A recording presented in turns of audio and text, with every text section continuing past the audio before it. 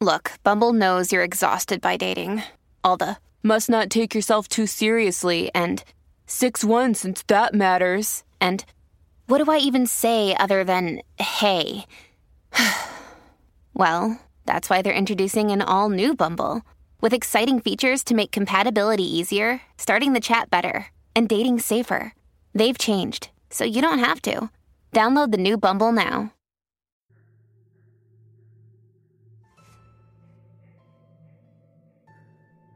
I'm a bit of a penny pincher. I try to stick to the bare essentials when grocery shopping, and I spend most of my free time earning money in other ways. I sell things, look for odd jobs on Craigslist, and take surveys online. It's more than likely due to these surveys that I even received a mysterious package in the mail. Allow me to explain.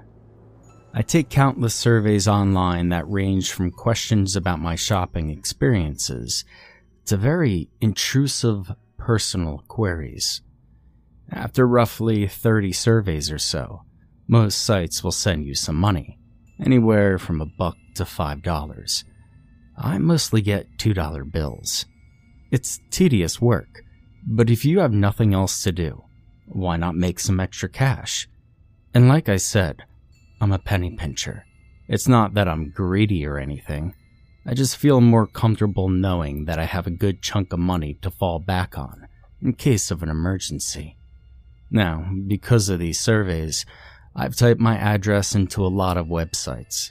As such, I receive an overwhelming amount of junk mail. I don't mind all that much.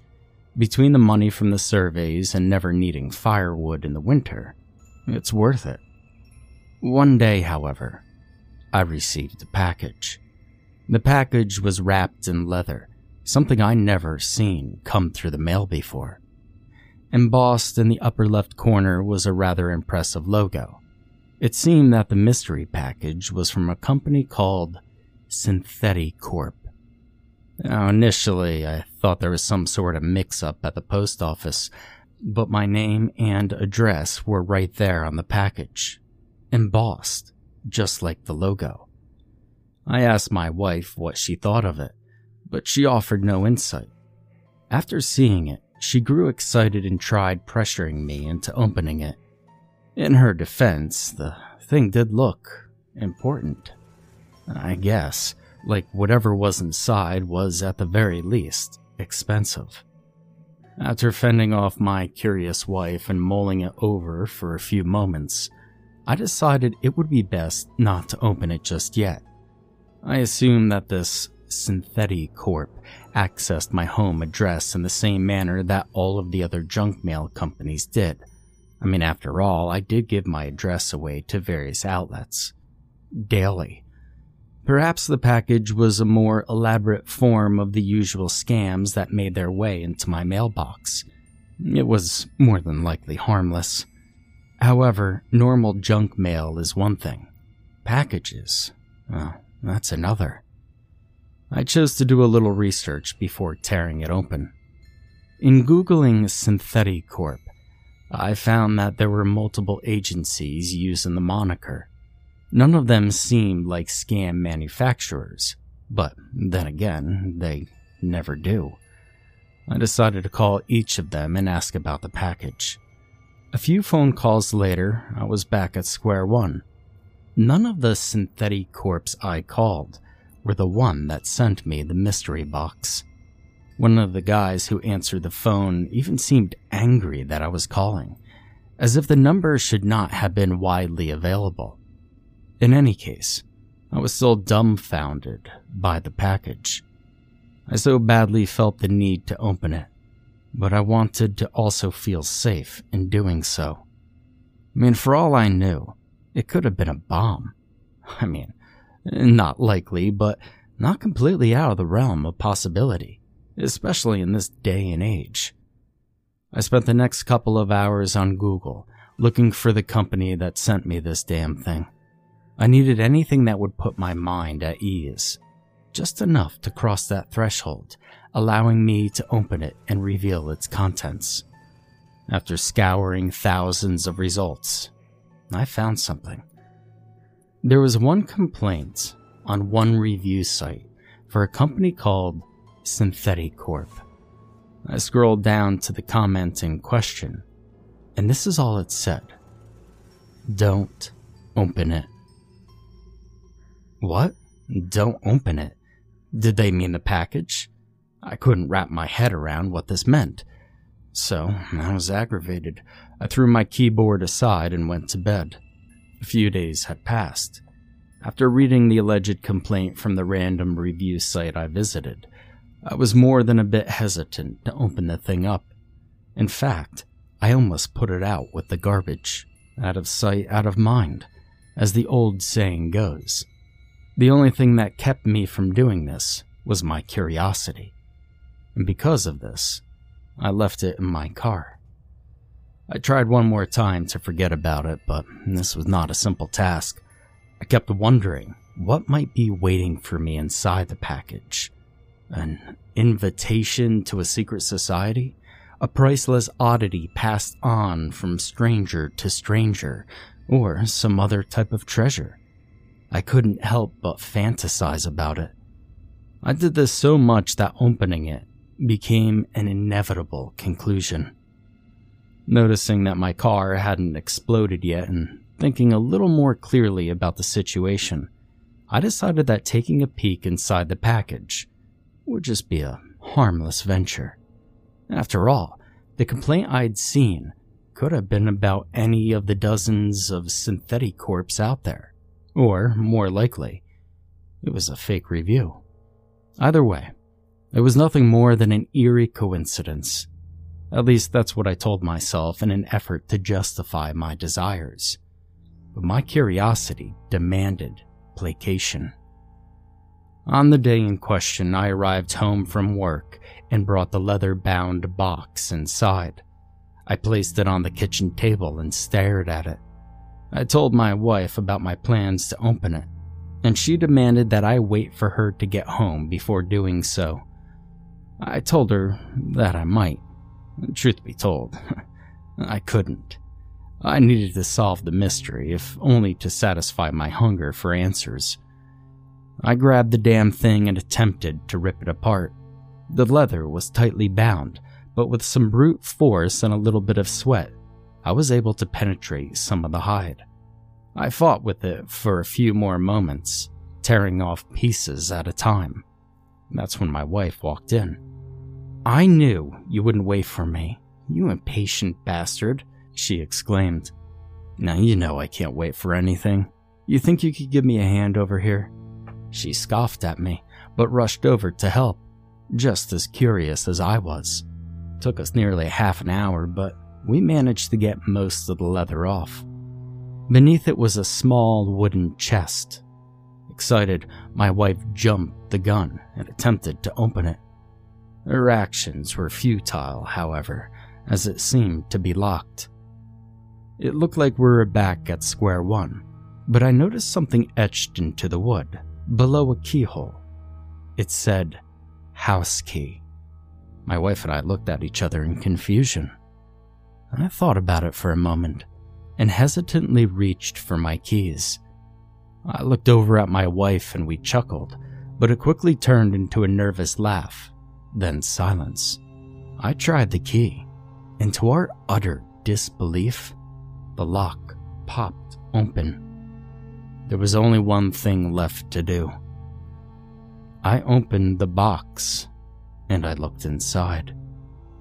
My wife and I stared, equally dumbfounded by the reveal. I could neither surmise its meaning, nor did I know what to do next. It was baffling. Inside the box was a live rabbit. A live freaking rabbit. Next to the rabbit was a scrap of paper. I picked it up and read it. "Do not read aloud, or you will suffer the consequences. You have 1 minute to act. Go to the kitchen and grab a large knife. Proceed to kill the rabbit, or your wife will die. That is a promise. Do not tell her about this note. Burn it after completing the task. The clock is ticking." Below the text was a picture of my wife, sleeping in bed. I had never seen that picture before.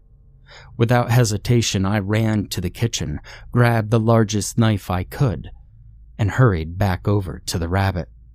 I stabbed it multiple times until I knew it was dead. I expected my wife to scream, but she didn't. Instead, she asked a question.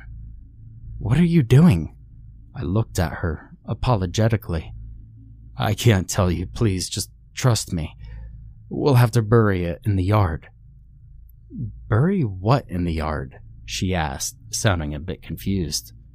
"The rabbit," I said. "What rabbit?" she asked. "The one right here." I gestured towards the bloody carcass in the box. My wife shot me the weirdest look before speaking again. "Hun, the box is empty." I slowly handed my wife the scrap of paper. She looked down at it, then back up to me. "There's nothing on it. It's blank. Honey, are you okay?" And all of a sudden, I felt dizzy. I looked at the paper in my wife's hand, and it was indeed void of any writing. I then looked over at the box. The rabbit was gone.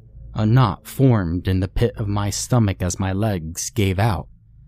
Light-headed and confused beyond all measure, my body hit the kitchen floor with a loud thud, and I involuntarily shut my eyes. I passed out within an instant. I awoke in the comfort of my bed, feeling groggy and sore. My wife was sitting beside me with a troubled expression on her face. She was more than likely worried, both for my physical and mental health. "Oh my God, thank God. You're all right?" she asked. "Yeah, I'll be fine. How long was I out?" "About 20 minutes. I was about to call 911. "What the hell happened?" she asked. I changed the subject from my untimely descent to the box. I asked her if she truly saw nothing, in which she replied, "No, nothing at all."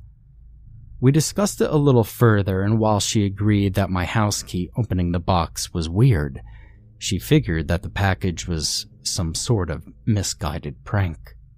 She said she'd call the post office for more information. Now, while conversing about the package, I was able to convince my wife that my strange actions and fall were both due to exhaustion, having overexerted myself at work.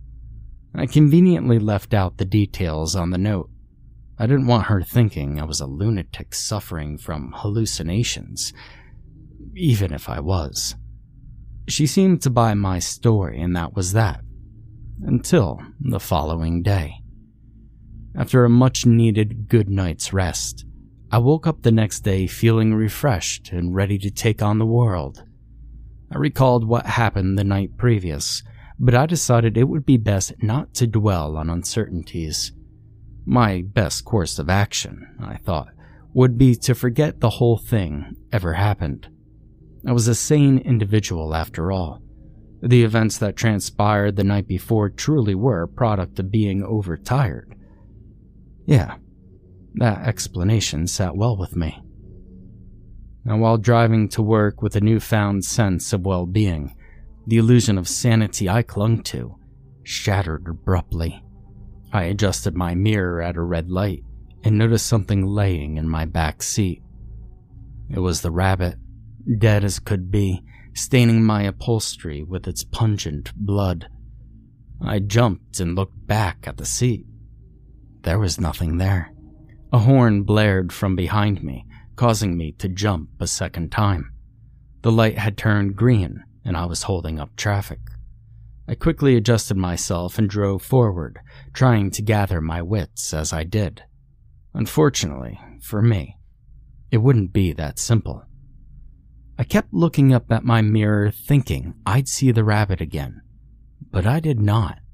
I managed to calm myself down and convince myself, once again, that I was sane and it was just a trick of the eyes, and the dozens of dead rabbits on the side of the road that I passed on my way to work.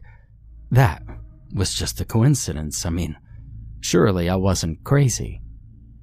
I arrived at work a bit frazzled, and I made my way inside. The place was oddly vacant for a Saturday, but I ignored this and walked over to my office. The lack of life made sense when I opened the door. Surprise! All of my coworkers had piled into my office for some sort of celebration.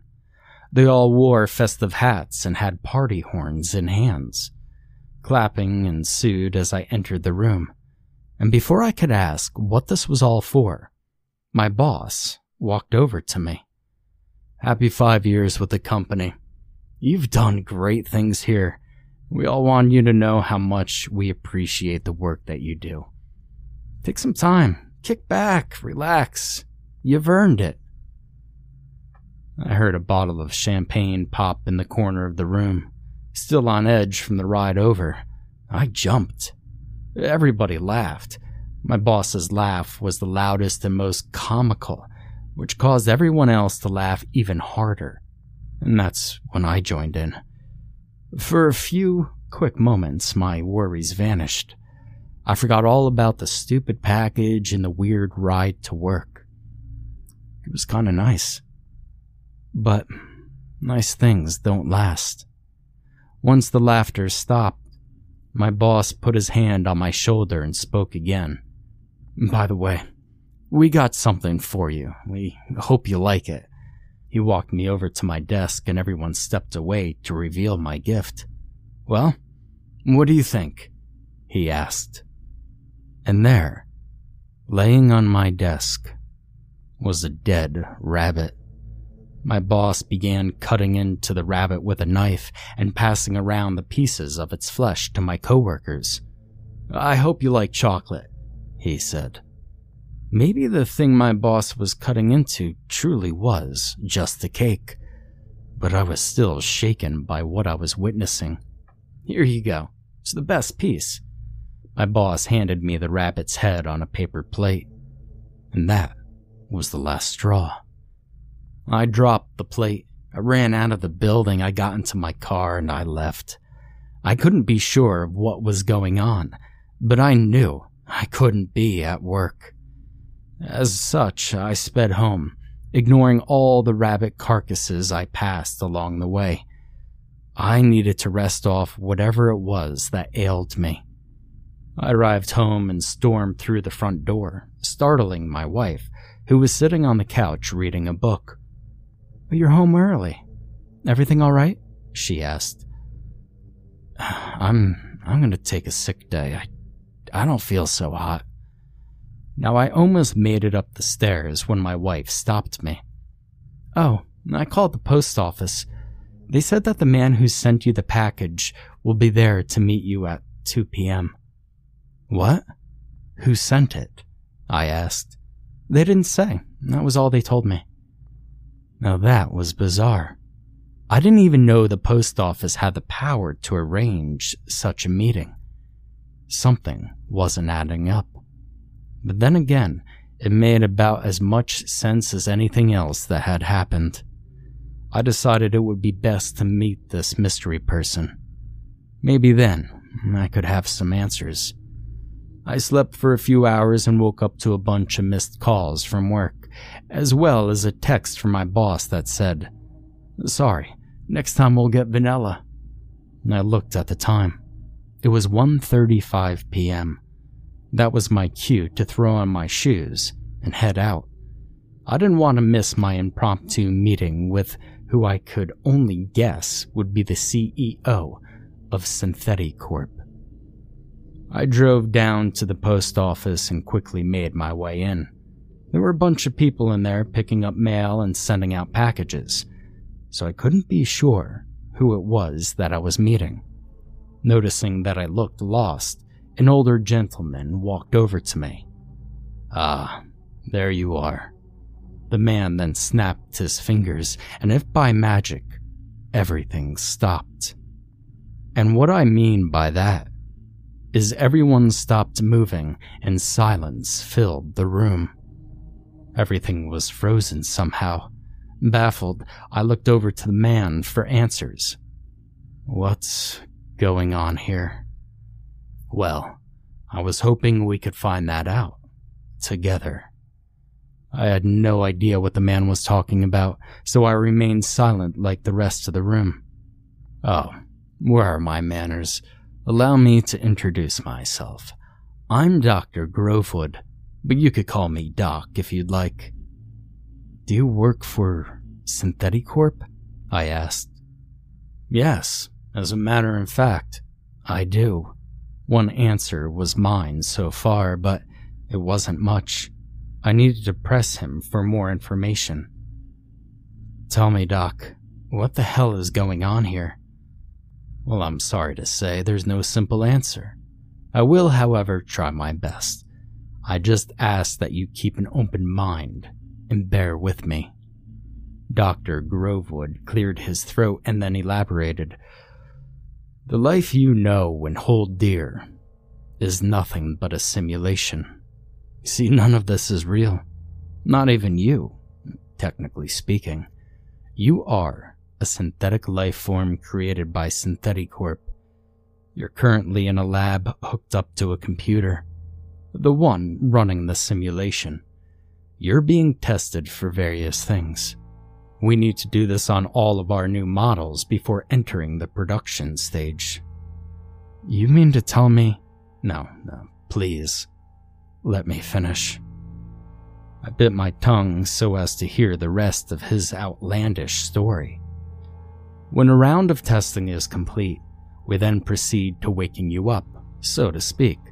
But therein lies the malfunction. We've tried to wake you up several times, but you can't seem to break free of the delusion that this is life. You become hysterical upon waking and seem to believe that everything here in the simulation is real, and the real world out there is not. Though I didn't believe a word he was saying, I kept listening, if only out of morbid curiosity. If you keep waking up like that, it'll cause irrevocable damage to your programming, and that's why we sent you the package. What do you mean? I asked, now a little more invested in the story. We introduced the package into the simulation to try and invoke lucidity. You see, this world is not unlike a dream. It's our hypothesis that if we can convince you you're dreaming while asleep, so to speak, then we could jolt you awake without causing any further damage. Does that make sense? I remained both dubious and silent. So we started off with the odd package. Not completely absurd, but still strange. Then, when you opened it, you found something even stranger, and on top of that, you were the only one who could see it.